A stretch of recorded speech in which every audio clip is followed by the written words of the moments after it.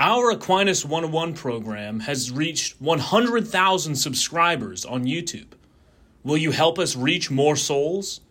Support our mission by sending a gift at thomisticinstitute.org/keepthecamerasrolling. No spaces. That's thomisticinstitute.org/keepthecamerasrolling. Welcome to the Thomistic Institute podcast. Our mission is to promote the Catholic intellectual tradition in the university, the church, and the wider public square. The lectures on this podcast are organized by university students at Thomistic Institute chapters around the world. To learn more and to attend these events, visit us at thomisticinstitute.org. I'm grateful to Father Andrew and to Father Dominic and Father Ambrose for the invitation to speak at this conference, and to Father Dominic for suggesting this particular topic with this title, which is posing a question. Aquinas is indeed a doctor of the Church, one of the 37 or so who have been so designated by the Roman Catholic Church. The Doctors of the Church is an august group with a varied membership. It is comprised of Orthodox Christians from throughout the centuries, including several medieval saints. The group includes 4 women, and there are doctors not only from the West, but from the East as well. These all have been formally acknowledged in due course by the Church for their learning in the faith and thinking about the faith and living out of the faith. It seems prudent, then, to read them and take seriously what they have to teach. The designation as doctor would seem to be making that recommendation. This particular doctor, that is Aquinas, has been tagged variously as angelic doctor and the doctor of humanity, for example, and of course as common doctor. Why that particular title, common doctor, is especially apt is not entirely clear, to me at least. Perhaps it is offered as a reminder that Aquinas has been championed by so many popes over the centuries. His importance is their common claim. Or that Aquinas' theology and philosophy cuts across the schools and is of value to all Catholic Christians, the common inheritance of them all. Or that in his pursuit of understanding of the faith, he has written so well about the common faith in each of its components. Or maybe all 3 of these explanations factor into the title. In terms of my contribution to this conference, the question is whether Aquinas, the common doctor, has much of interest to say about grace. The presumption, of course, is that he does. Or better, whether what he has to teach about grace is taken seriously, is still to be taken seriously. Talk of doctor of the faith or doctor of the church is of course congenial to Aquinas. In his own doing of theology, the theology that pertains to sacred doctrine, Aquinas situates himself in the Christian theological traditions and is open about his dependence on and engagement with those who have gone before him in the faith. He reads in the great theologians and teachers of the past in the construction of his own theology, including in his theology of grace. Summa Part 1, Question 1, Article 8, the second response, is worth a brief mention here. Sacred doctrine, the topic of the Summa's opening question, is the revelation of saving truth. The teacher of sacred doctrine is the God who reveals. Yet various humans enter into the project of sacred doctrine, the handing on of saving truth. In that passage, so Article 8 of the first question of the Summa, second response, Aquinas identifies 3 sorts of humans involved in this sacred teaching and specifies the kind of authority each sort enjoys. At the pinnacle of this hierarchy of authorities are the human authors of Scripture. It is to them that revelation has been made, and in a way that does not allow them to be in error about saving truth. That's a point he makes in the next article. Their authority, Aquinas says here, is intrinsic or proper and certain. It is certain because the revelation is made to them by the God who does not lie. Their certainty is a participation in God's certainty. Next come the fathers or doctors of the Church. They have been concerned with the reception and interpretation and investigation and defense of the faith, of the saving truth that is found in Scripture. Their authority is intrinsic or proper, as is that of the human authors of Scripture, for they are concerned with sacred doctrine, but only probable, not certain, as is that of the human authors of Scripture. Only probable, for revelation has not been made to the doctors, and they can make mistakes in interpretation or presentation, although largely successful in their enterprise as judged by the believing community. The final set of humans mentioned in this passage is the philosophers. Their authority is probable and extrinsic. The tag extrinsic is observing that philosophers are not concerned with sacred doctrine in the first place. They are playing a different game. But they can be brought into the sacred doctrine project to help in the elucidation and investigation and defense of saving truth. To relate all this to the eventual classification of Aquinas among the doctors of the Church, when he wrote this passage and was doing his theology, Aquinas wasn't a doctor of the Church, recognized as a doctor of the Church. He was a theologian whose work continued the work of the doctors mentioned in this passage, concerned with the retrieval and conveying of saving truth as found in Scripture. Eventually, that is, in the 1560s, Aquinas would be recognized as himself a doctor, with the authority, I think, that he ascribes to the doctors in this passage, proper and probable. Okay, I'm moving to you have an outline here, so I'm moving to the next section, and I'm going to describe Thomas's theology of grace. Aquinas' theology of grace is rich and textured, giving expression to his most basic convictions about God and humans and Christ. To restrict my comments to his master writing, Aquinas' presentation on grace is found throughout the entire Summa of Theology. There is, of course, the series of questions on grace itself, found at the end of the Prima Secundae, which is on the movement of the rational creature to the beatifying God. Grace is ordered to glory, to the knowing in the next life of God as God is, and grace is needed for correct orientation to God and for progress on the way to God as end. In the treatise on grace, Aquinas refers to two main functions of grace: to heal, and so to address the problem of human sin and its consequences, and to elevate. Here taking seriously that the end to which the grace are moving is the transcendent God. He also acknowledges two kinds of grace involved in justification and sanctification: habitual grace and the auxilia that are grace.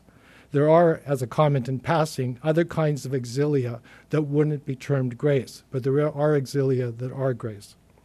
Each of these graces both heals and elevates. Perfecting the essence of soul, habitual grace is an entative habit, giving new being and orientation.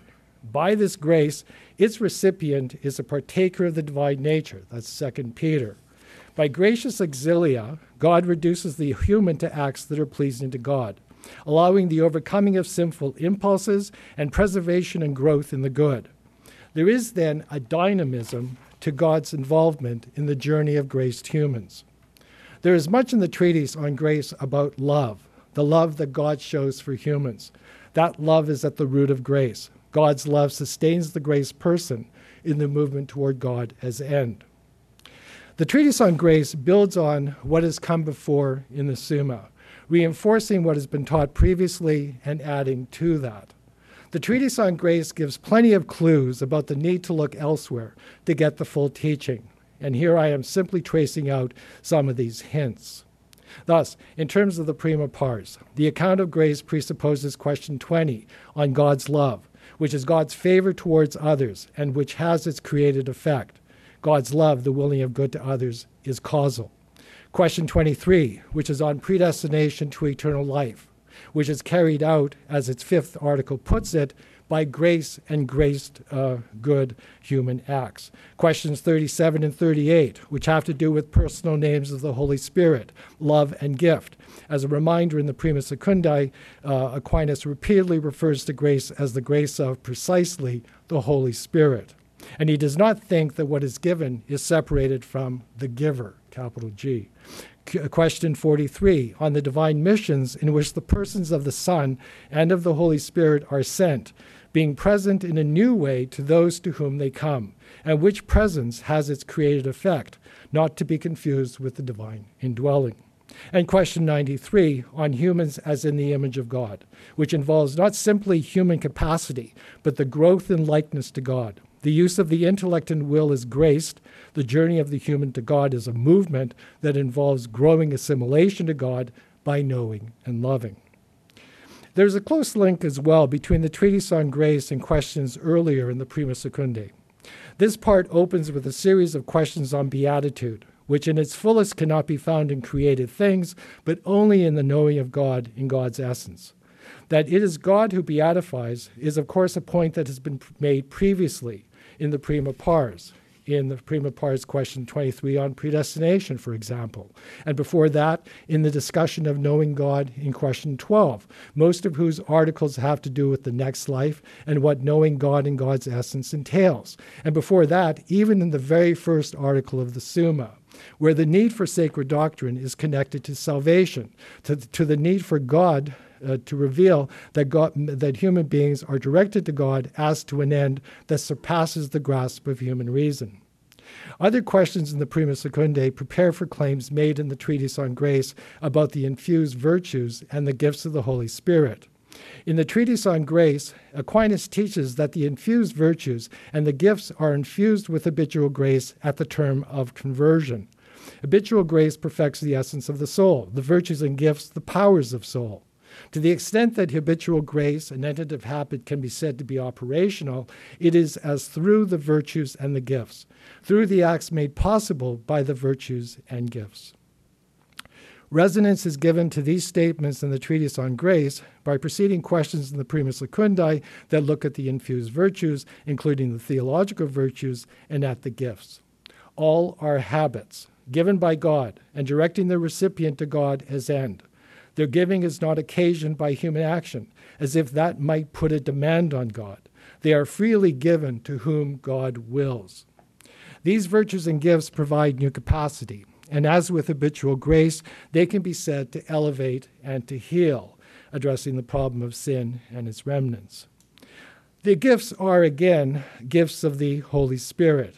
These habits make their possessor docile to the promptings, the instinctus of the Holy Spirit, who is leading, guiding, directing grace-gifted human beings in their journey to the beatifying God. Through the theological virtues, the journeyer believes, hopes for, loves God. As for the acts made possible by the gifts, Aquinas refers to the Matthean Beatitudes, to its set of acts with appropriate rewards. These questions on virtue and gift set up for the Treatise on Grace, and the discussion of virtue and gift continues in the Secunda Secundae, with closer looks at faith, hope, and charity, and the cardinal virtues, and at the gifts, each of which Aquinas associates with a particular virtue, although all of the gifts are rooted in infused charity, the loss of which, that is infused charity through mortal sin, brings with it a loss of all the gifts. In terms of the theological virtues, faith and hope are, of course, important. By hope, for example, one aspires to God, the end that is difficult yet possible to attain, and one relies on, trusts in the help of God to attain that end. That help is what makes reaching God possible. But charity, which establishes friendship with God, is the greatest of the virtues, directing the acts of the other virtues and the gifts to God as beatifying end. The upshot of all of this, of Aquinas' investigation in the Secunda Pars of the virtues and gifts and their acts, is to give texture, shape, to the account of the journey to God as end. Grace, freely given by God, changes its recipient. So do the attendant virtues and gifts. And the grace life will involve specific acts made possible by virtue and gift and is aided by God, offered by the human to God in gratitude. And finally, there's the Tertia Pars on Christ and the sacraments. It is not an exaggeration to say that Christ stands at the heart of Aquinas' teaching about salvation. As Aquinas puts it very early in the Summa, in explaining the organization of the Summa, Christ secundum quod homo is our way to God as end. In the Treatise on Grace, Aquinas makes the point by explaining in what sense Christ can be said to be the source and cause of grace. Here, drawing on the Greek fathers, Aquinas says that the humanity of Christ stands to the divinity as instrument, as proper, conjoined, and adamant instrument, as he puts it more fully elsewhere. And so, while grace means a partaking of the divine nature, the sharing of which can be given only by God, God gives grace through Christ, through the human nature of the Word incarnate, through, I would specify, the willing and doing and undergoing of Christ himself graced. The treatise on Christ in the Theology of Pars offers in great detail a teasing out of the claim about Christ, secundum quod homo, as the way to the beatifying God, and in the process fills in even more the Summa's teaching on grace. Thus, to hit a few high notes, in the opening question of the Theology of Pars, Aquinas argues for the fittingness of the Incarnation and strengthens the link between incarnation and salvation. Salvation is the point of the Incarnation. Aquinas can even quote in that opening question the formula of exchange to secure that link. God became human so that humans might become God. In questions 7 and 8, Aquinas looks at the grace of Christ, that is, the grace and virtues and gifts that perfect the Word incarnate in the Word's taken up humanity.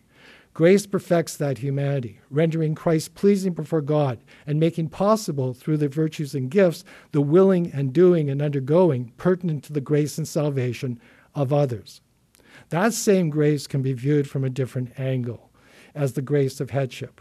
Christ is the head of those who affirm him in faith and charity and who are joined to him and to each other in love by the Holy Spirit. Two other questions later in the treatise on Christ will be mentioned here as also nicely informing the teaching on grace. In question 24, Aquinas follows the lead of the opening of Paul's letter to the Ephesians, stating that predestination is in Christ. Predestination is the ordering of humans to the end that is God, the triune God, and one comes to that end through Christ. This is God's plan. The immediately preceding question, question 23, on adoptive sonship, teases out what that through Christ entails. Through Christ, through the accepting of the call of Christ and striving to live in imitation of Christ, as made possible and guided by Christ's Spirit, adopted children of God will attain to the inheritance that belongs to the natural Son. To state the obvious, the divine personal dimensions of grace are fully in view here. Okay, now the next section, Aquinas and Augustine. The teaching on grace that is spread across the Summa is then quite imposing, offering elegant, thoughtful testimony to all that God in God's immanence does and provides so that humans might attain to the transcending God who is their God-appointed end. In constructing his theology of grace, Aquinas is following the blueprint offered by the passage I started with, that is the very first question in the Summa, Article 8, the second response.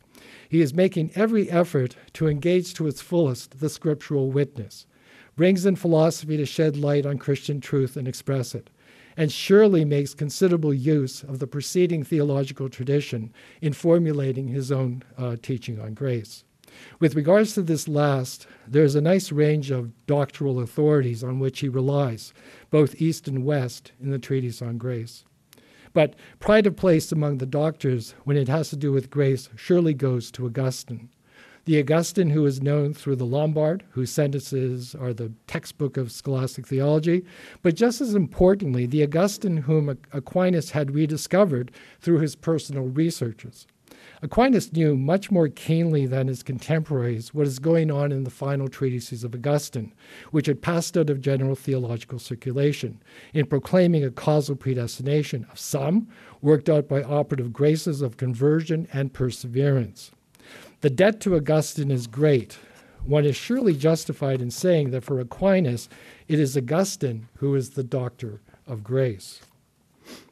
That, in fact, is how this doctor of the Church, that is St. Augustine, has customarily been designated and celebrated.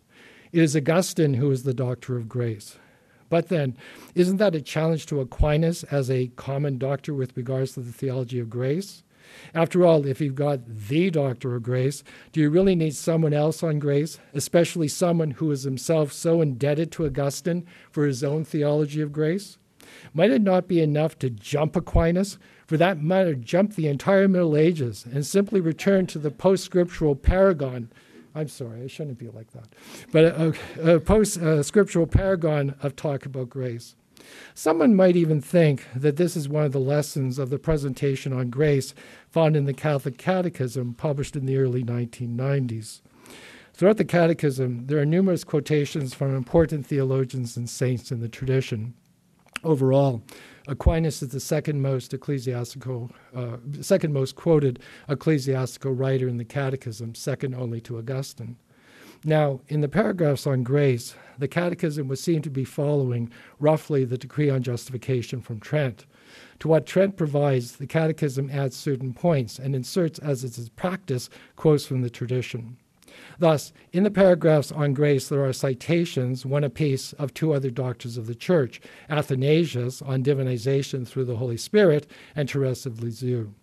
And most impressively, there are 6 quotations in total of St. Augustine.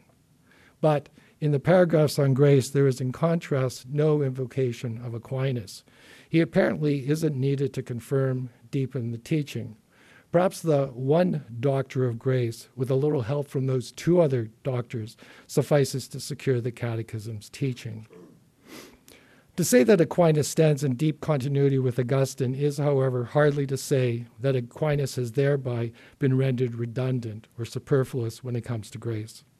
Aquinas' Augustinian theology of grace marks an advance over the original in several ways. To name but a few of these ways, the more sustained meditation on the supernatural and the neater differentiation between nature and supernature without severing their connection. The fuller attention in that light to the elevating function of grace without losing sight of grace's healing function. The parsing of the inner transformational grace of the late Augustine into grace motion and grace form, that is, the auxilium that is grace and habitual grace. The fuller methodical reflections on the merit of those in grace, which reflections provide an explanation of the value of grace to human activity and its place in God's plan without contravening what is dear to both the late Augustine and Aquinas. That grace is gift, that final beatitude itself is radically gift, although also reward. Maybe even the more serene tone of Aquinas' more methodical presentation, shorn of Augustine's polemics against his various foes on grace. As for the Catholic Catechism, the evidence is not unambiguous. For one thing, the section on grace is part of a larger section on law and grace. And in the paragraphs on law, there is quotation of Aquinas from the treatise on the New Law that immediately precedes the treatise on grace in the Summa, and in fact introduces the treatise on grace. The most striking quotation from question 107 of the first part of the second part has to do with the difference between the Old and the New Law. The Old tells us what to do, but does not give the power to do that. The New Law in distinction is principally the grace of the Holy Spirit, and the New Law gives the power through the Holy Spirit to do the will of God. The point is Augustinian, to be sure, and ultimately derives from the Apostle Paul, but the framers of the Catechism have chosen at this point to invoke Aquinas. For another thing, in terms of Aquinas and the Catechism's teaching on grace, additions to the model provided by Trent arguably imply Aquinas. I'm thinking here of the explicit naming of an habitual grace, the reference to the supernatural, and the detailed teaching on merit, which reflects not only Trent's, but Aquinas' teaching on merit perhaps even more. And finally, it might be noted that of the 6 quotations of Augustine, all but one of them are found in the Summa's treatise on grace, along with many more quotes of Augustine, and not all of those are also found in the Lombard. Aquinas might be the conduit, the guide to their inclusion. Whatever the reason for the Catechism's reticence about Aquinas in its presentation of grace, we aren't meeting in the Catechism a sounding of the death knell of Aquinas as doctor with something to say about grace. Aquinas figured in Reformation and early modern debates about grace, and Aquinas continues to teach grace even now. Without putting much effort into the search, it has in fact been easy enough to find in discussions of grace published after the Catechism numerous references to Aquinas as precisely common doctor. Let me rehearse quickly 4 of these recent attestations to Aquinas as common doctor with regards to grace. In his The Dynamics of Grace, Stephen Duffy reviews chapter by chapter the teachings on grace of several important theologians, including Augustine, Luther, Rahner, the theologians of liberation, and, of course, Aquinas. Duffy renders what each teaches about grace, offering assessments of particular teachings along the way in light of other theologians examined in the book. The rendering in the chapter on Aquinas is accurate enough. A few flubs here and there, mostly about technical terminology, but nothing too serious. Duffy notes some criticisms that have been made of Aquinas on grace. One he takes at more or less face value, that Aquinas' teaching of grace, while appropriate for a high scholastic, may be overly formal and abstract, too concerned with cause, and too inattentive to the psychological. Duffy has Luther in mind with regards to the psychological dimensions of grace in its reception. But Duffy notes another recent criticism which he names in order to refute, that Aquinas, with all his talk of habitual grace and the related infused virtues and gifts, has focused on the created, maybe construed grace as only created, and correspondingly ignored what is much more important, the divine persons who indwell, who enter into the lives of those who are open to the persons, who are grace for humans. For Duffy, the criticism misses the mark, misses the personalist underpinnings of this theology of grace. With Augustine, Aquinas identifies grace closely with the Holy Spirit, teaches the missions, thinks of grace as mediated through Christ and entailing by the Holy Spirit growing conformity with Christ. While grace is created, it is not only created, and created grace is not imagined as a substitute for the divine persons. Duffy concludes the chapter on Aquinas by affirming that the teaching on grace, the entire teaching on grace, is a classic of abiding value and richness. Even if Aquinas is in somewhat of a decline among modern theologians, it will always be beneficial, Duffy thinks, for Catholics to consult the Common Doctor about grace. Common Doctor as designation of Aquinas appears in Bruce Marshall's article, Ex Occidente Lux, Aquinas in Eastern Orthodox Theology, an article which examines the Trinitarian dimension of Aquinas' account of salvation placed in conversation with Eastern Orthodoxy. Marshall's account of adoptive sonship and deification, according to Aquinas, is sophisticated and adept, and there's plenty about grace in the article, as would be expected. Marshall is attentive to the personalist dimensions of grace according to Aquinas, while accounting as well for what has been called created grace. In Marshall's rendering of Aquinas, the Holy Spirit has hardly receded from the scene. Marshall answers in this regard a typical concern expressed by the Orthodox about habitual grace and the like. Marshall is clear that Aquinas' created grace is not a rival or substitute for the divine persons as grace. In Reinhard Hütter's Dust, Bound for Glory, that's the book. I hope I'm reading the title right. Dust Bound for Glory does sound a little bit odd, but Dust Bound for Glory. Aquinas, the Common Doctor, stands front and center. Indeed, the book is an outstanding exercise in ressourcement Thomism. Several chapters are devoted to Aquinas' teaching on grace, and Hütter's analysis display a broad and insightful grasp of Aquinas' teaching. I will note the following to indicate Hütter's range and his appreciation for Aquinas on grace. Hütter enters into the debate about nature and grace, and in his own offering, a study of early chapters of Book 3 of the Contra Gentila is complemented by a reporting of earlier perceptive responses to de Lubac. Hütter sides with those who uphold the long-time interpretation of Aquinas on the natural desire for God and argues against de Lubac. Hütter also notes that some who follow de Lubac extend his teaching to support the claim of the salvation of all. Against the assertion of universal salvation, which is based on the convictions that God intends the salvation of all and that God's will be done, Hütter invokes Thomas's teaching on predestination, the predestination of some to eternal life and the providing of the graces that will bring those to that end. Hütter also shows a real finesse in his discussion of divine-human interaction, of God applying or moving humans to their act, following the lead here of Lonergan and others. Hütter stresses that Aquinas is alert to divine transcendence. The agency of God is of a different order than human agency.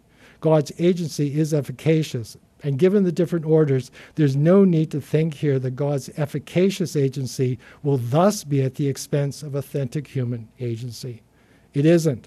The two aren't in competition. There's no need to imagine a division of labor, as it were, along the lines of some par team, where God and the human will must observe their particular causal space, but don't go beyond that.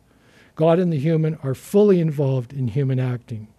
One might put Thomas's insight about the implications of divine transcendence as follows. The Pauline, work out your salvation in fear and trembling, for it is God who works in you both to will and to do, is now being given its full force. That might make for a good bumper sticker. And as a final point worthy of note here, Hutter incorporates into the book a lengthy treatment of Aquinas on the beginning of faith, underscoring the mature Aquinas' conviction that the coming to faith is due to God's efficacious grace. For Hutter, this is an important corrective to those theologians whom he doesn't name, who make of the act of faith a de facto human accomplishment, a decision by the human to accept God's offer of grace, leaving it to the human whether to accept or reject God's grace. Fourth, and finally, there's Edward Oakes, who offers, as the title of his book puts it, a theology of grace in 6 controversies.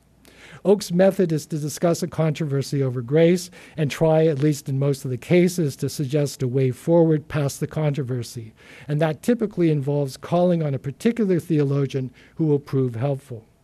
Thus, in the chapter on predestination and free will, the chapter in which, incidentally, Oakes refers to Aquinas as common doctor, Oakes ends up turning to the Reformed theologian Karl Barth and his intriguing take on predestination in Christ, which is significant for the reprobate.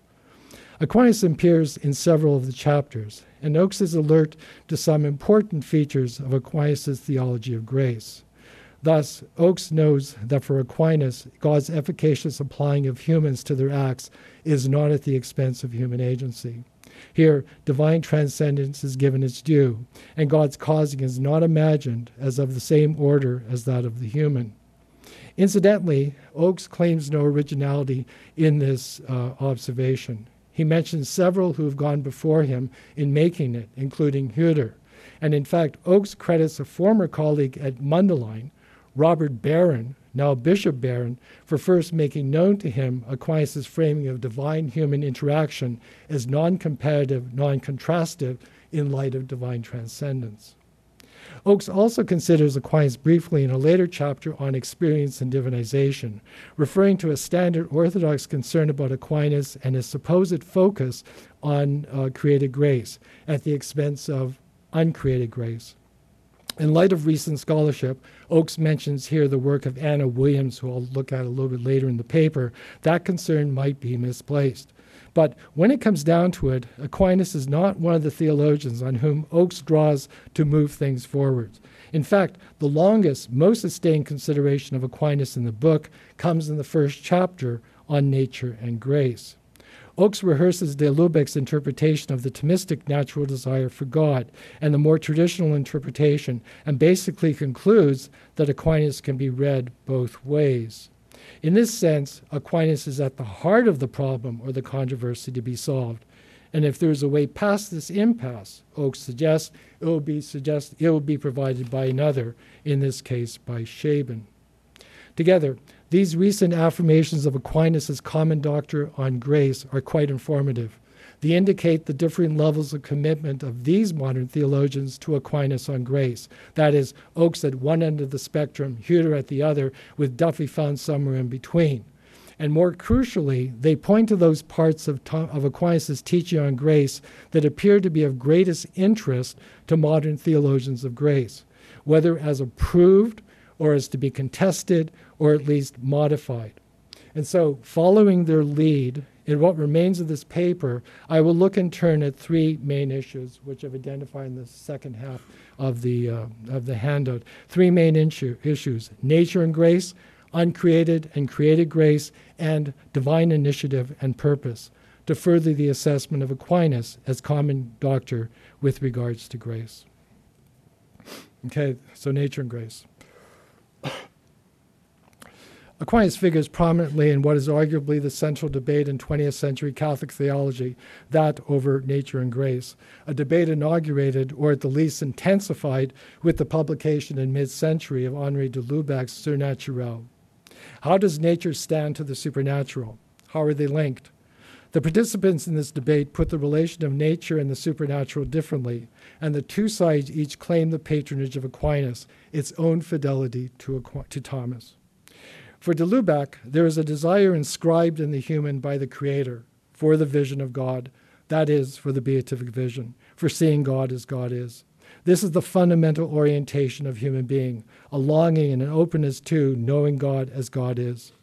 In making this claim, de Lubac asserts what can be called a double gratuitousness, although to me, de Lubac's gratuitousness would appear to be in fact triple.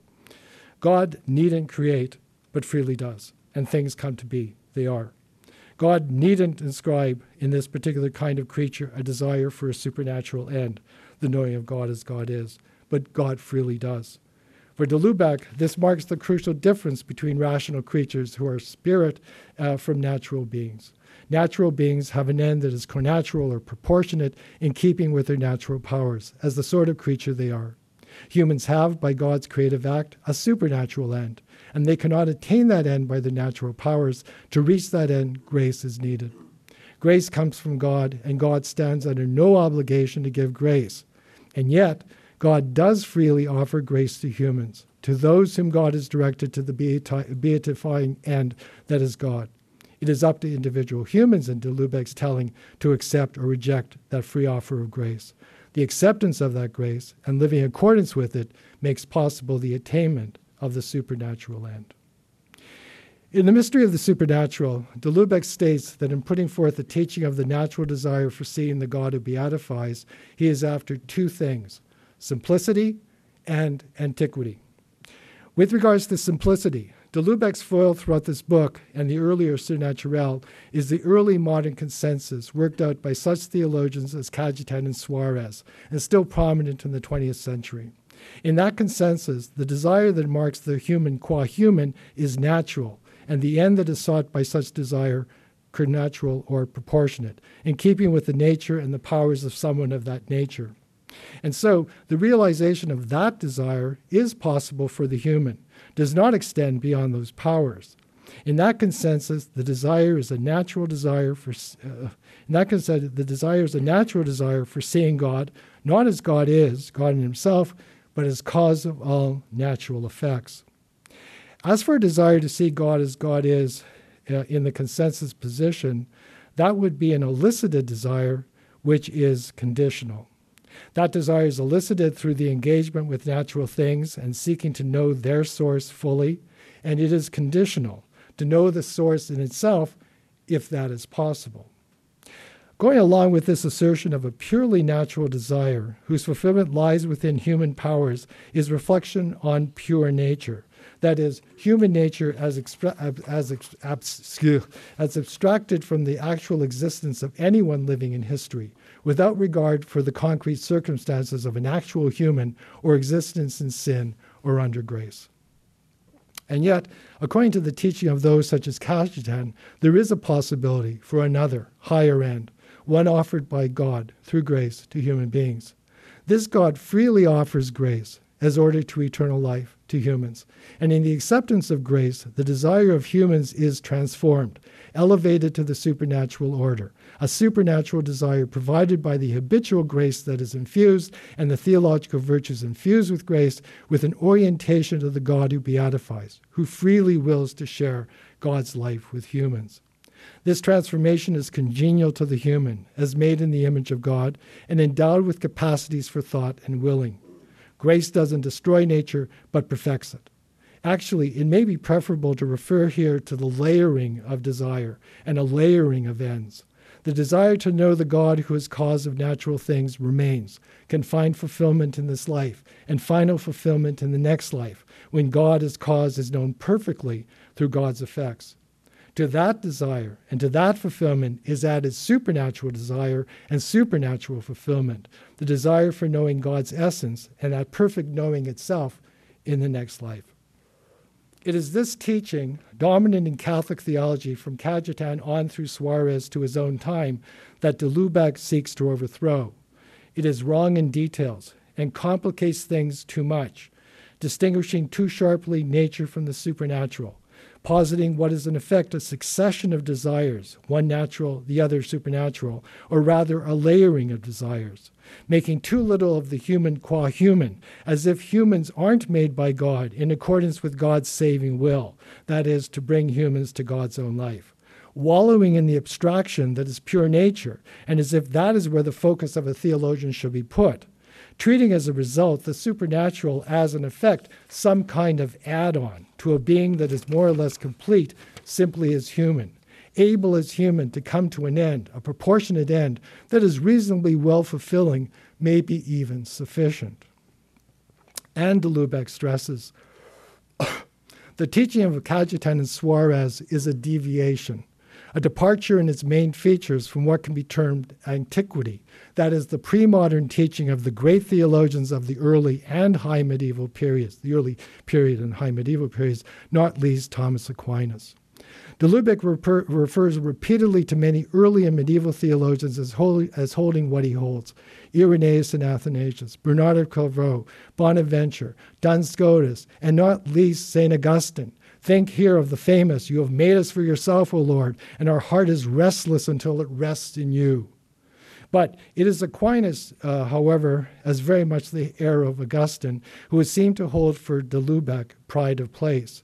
Aquinas is clear enough about what is at stake here, and how he puts the teaching about desire and the ordering of nature to the supernatural, and God's freedom and liberality jives perfectly with, confirms what Augustine and the others have said. Rhetorically, the avowed upholding of Aquinas makes great sense. What Cajetan and Suarez and their successors taught about a purely natural desire for a proportionate end, about pure nature, about two clearly distinct orders, the natural and the supernatural, that might be viewed as being in parallel, was in their opinion based on Aquinas, on clear passages in Aquinas, as well as on his basic intuitions made by these later thinkers more explicit. Their teaching and their telling is Aquinas's. For de Lubac, however, there is no such continuity, and their claim is a fall from Aquinas. In advancing what he advances about a natural desire for the knowing of God as God is and the like, it is de Lubac who is faithful to Aquinas, recovering what Aquinas believes. God has made humans for God, to share in God, first by grace and then in eternal vision, preparing for their sharing by God's creating of humans, endowed by God with a desire for supernatural fulfillment. De Lubac's reading of Aquinas was highly controversial and occasioned, and actually still occasions, considerable comment among those who consider themselves Thomists or Thomistic or whatever. As the subtitle of the collection of essays on Surnaturel, edited by Father Benigno, puts it, this is a controversy at the heart of 20th century Thomistic thought.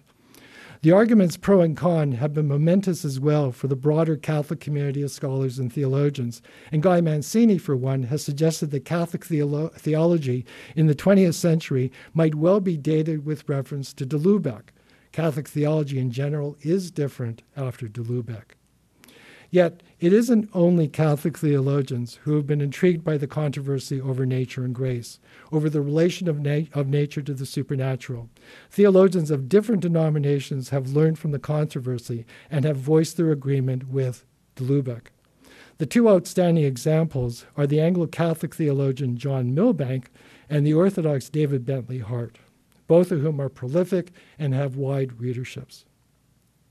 Milbank has devoted a short book to Henri de Lubac and the renewed split in modern Catholic theology, a book in which he rehearses de Lubac's readings of Aquinas, takes issue, as had de Lubac, with those who held to the older consensus, as well as with other Thomists who modify that older consensus but don't abandon it completely, and agrees with de Lubac about the ingrained desire for God that is met by the God of grace. In such books as That All Shall Be Saved and You Are God's, David Bentley Hart shows his own agreement with de Lubac about nature and grace.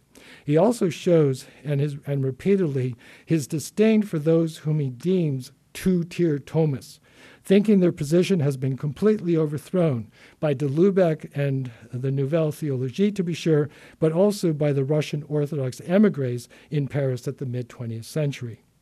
In heart, incidentally, the foil is always the two-tier Thomas, not Aquinas himself. Aquinas receives little direct mention from him.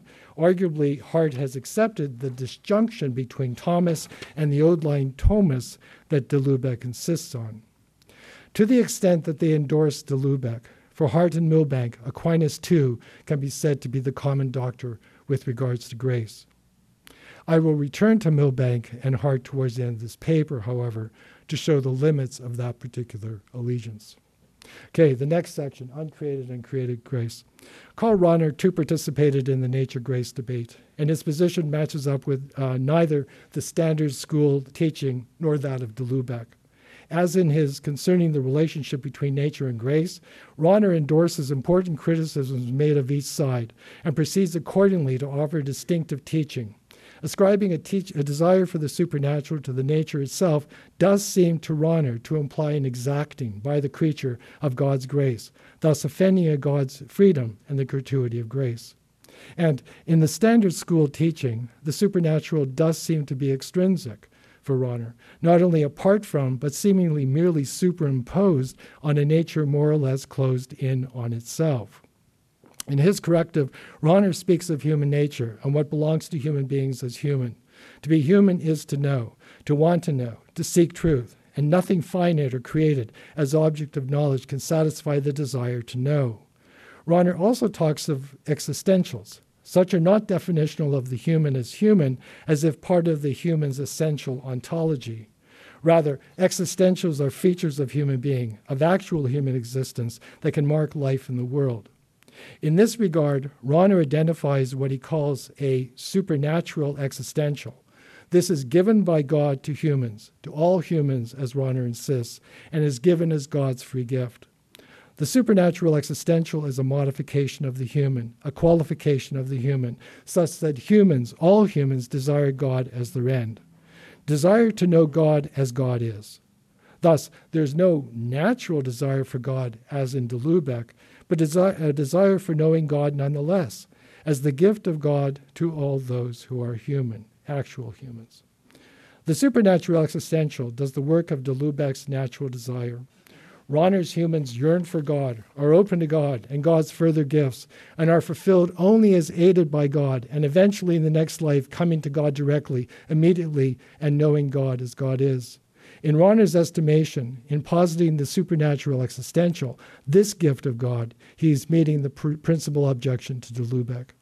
Grace isn't exacted. Only a human so readied by God might respond in freedom and responsibility to God's offer of grace. And God so readies humans for that purpose, that is, to accept God's grace, which is freely offered to all. And Rahner thinks he is avoiding the extrinsicism of the standard school teaching. While humans qua humans may not be oriented to God as beatifying end, they as actual human beings are by God's gift of the supernatural existential. In God's meeting of that desire, yearning, and further gracious self-disclosure, God doesn't indeed speak to humans as they actually are, as seekers after truth, as seekers after God. Which brings me to another aspect of Rahner's teaching of grace, his stress on grace as uncreated. For Rahner, grace is first and foremost the divine persons who call out to humans, who pour themselves out in love for humans, who, when they dwell in humans, exercise what Rahner refers to as a quasi-formal causality. For Rahner, grace is deeply personal, the three-person God who loves, expecting, calling for the love of humans, pattern on God's loving in response. Talk of created grace is correspondingly kept to a minimum. Rahner is not denying created grace outright. As in his Summed Implications of the Scholastic Concept of Uncreated Grace, he posits a created disposition, that is sanctifying grace, that is simultaneous with divine indwelling, in fact caused by that divine indwelling. But elsewhere, and I have foundations of Christian faith in mind, Rahner, in his enthusiasm for uncreated grace, can have little to nothing to say about created grace, about habitual grace and the infused virtues and the gifts of the Holy Spirit. In so playing up uncreated grace, Rahner may be reacting to what may be the case in the standard school theology, an ignoring of uncreated grace, and even an exclusive emphasis on created grace, on what is in a human, as if that were the sum total of grace. Rahner has been persuasive when it comes to uncreated grace.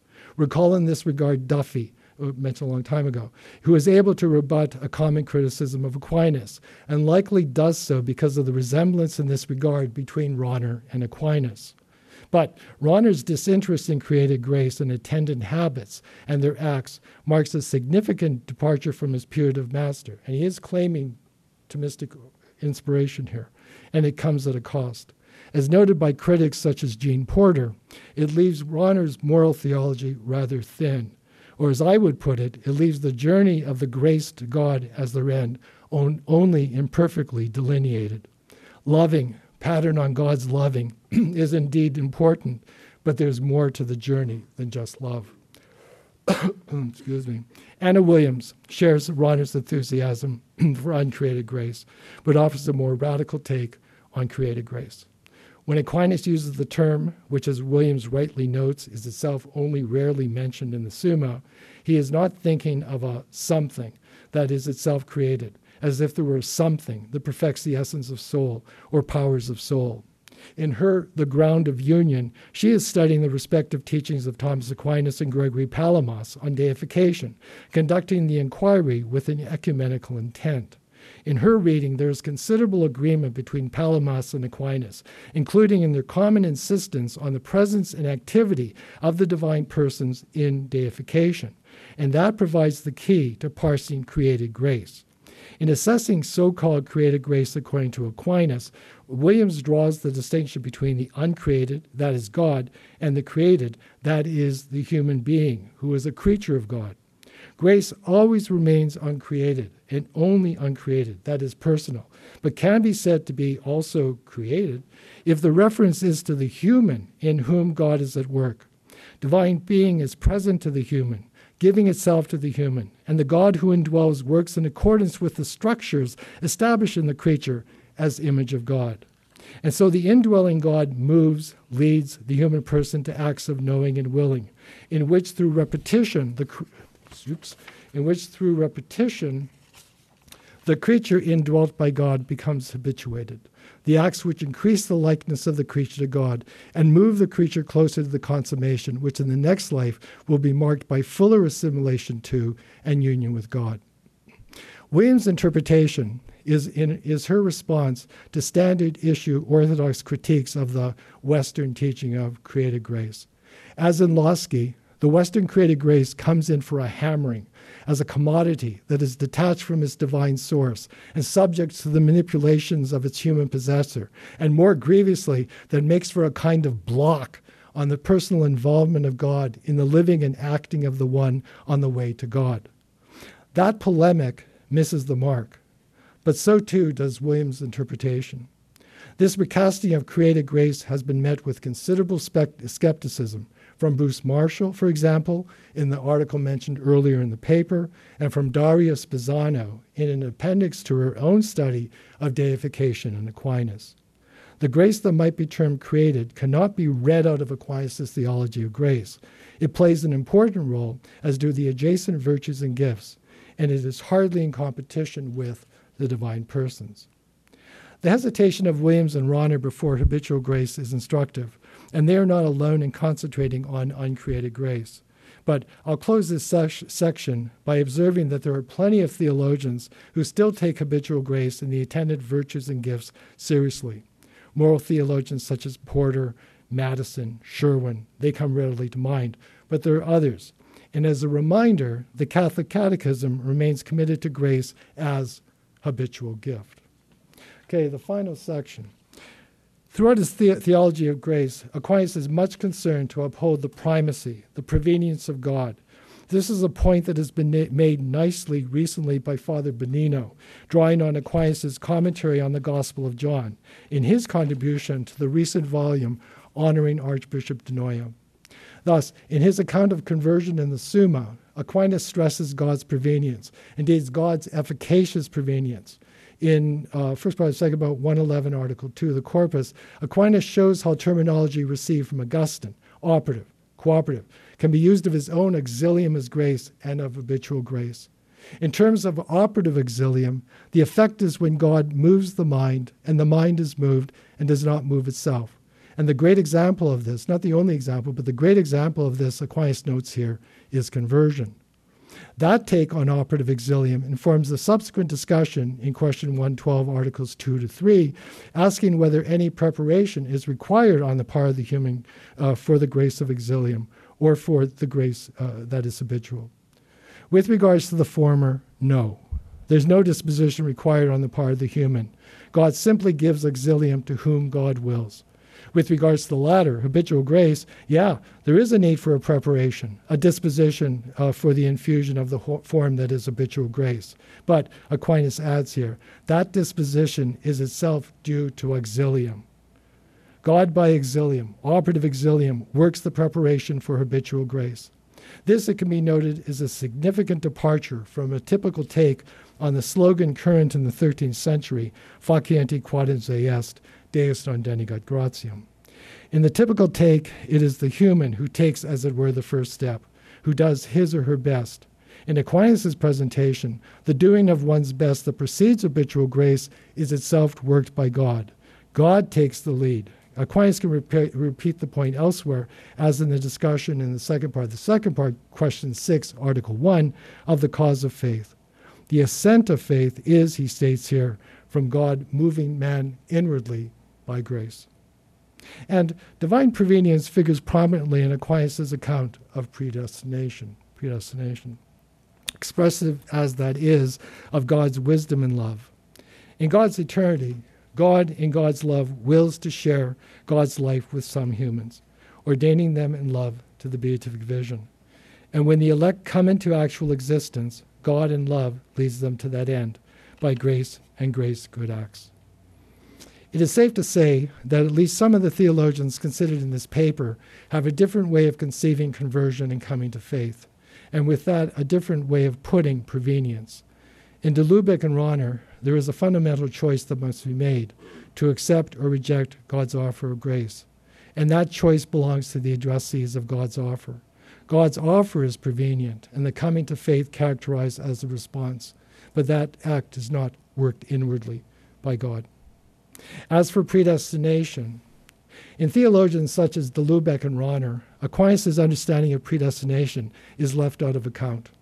To the extent that they are receiving Aquinas' teaching on grace, it is as unmoored from such a teaching on predestination.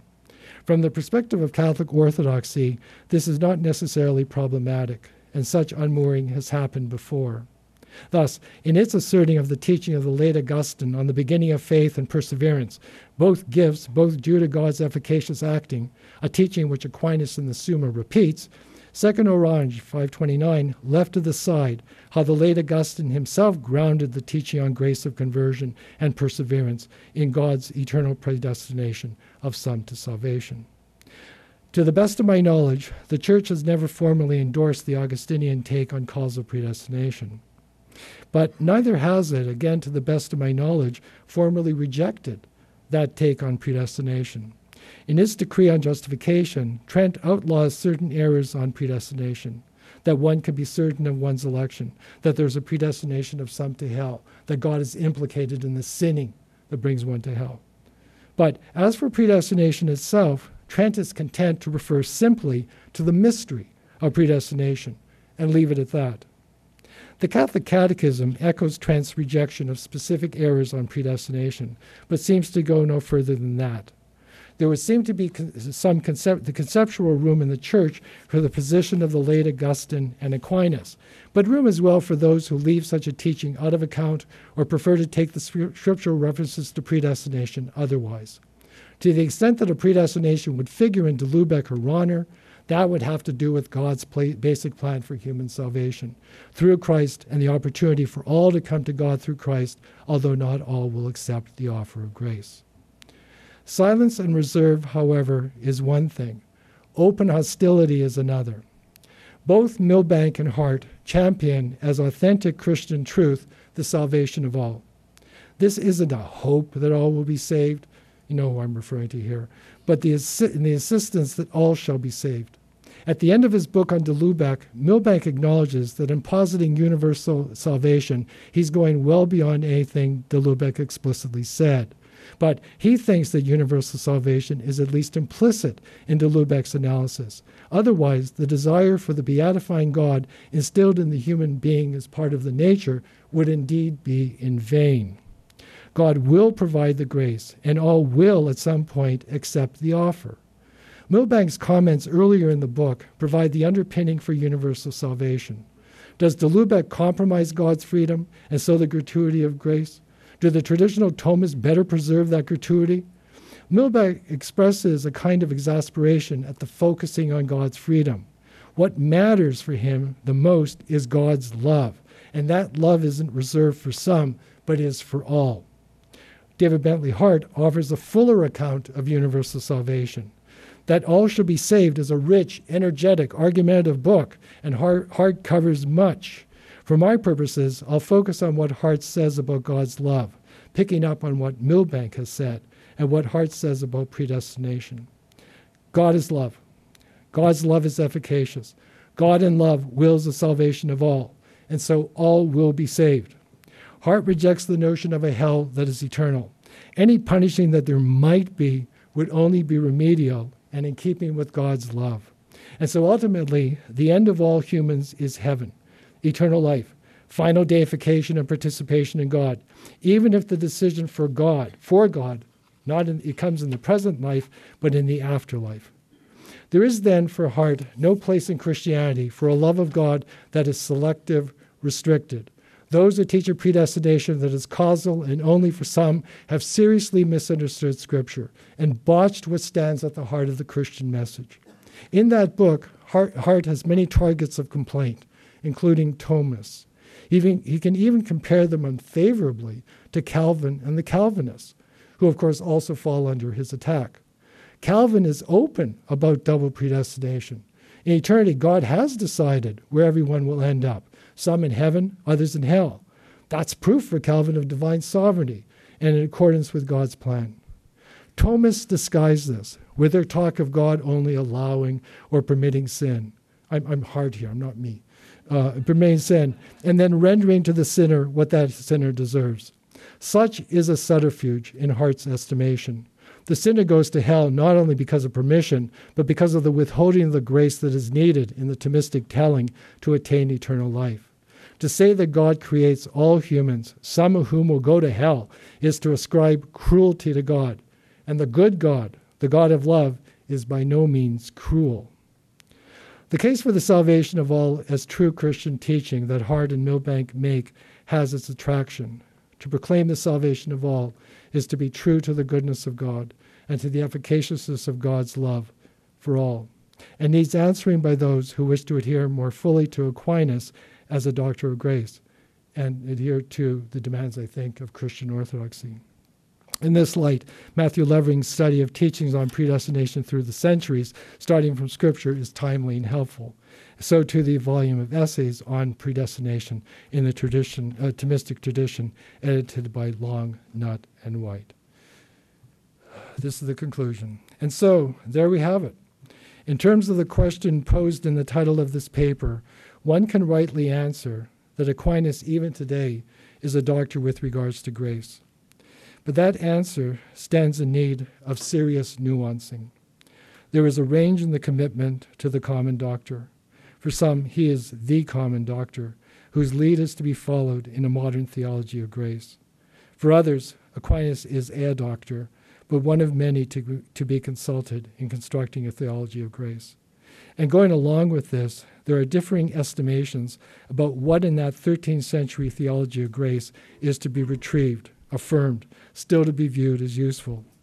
In some, it is the whole theology of grace that is upheld as vital, still able to inspire, to shape one's perceptions of God's involvement in the journey of the graced. In others, the reception has been selective and in varying ways.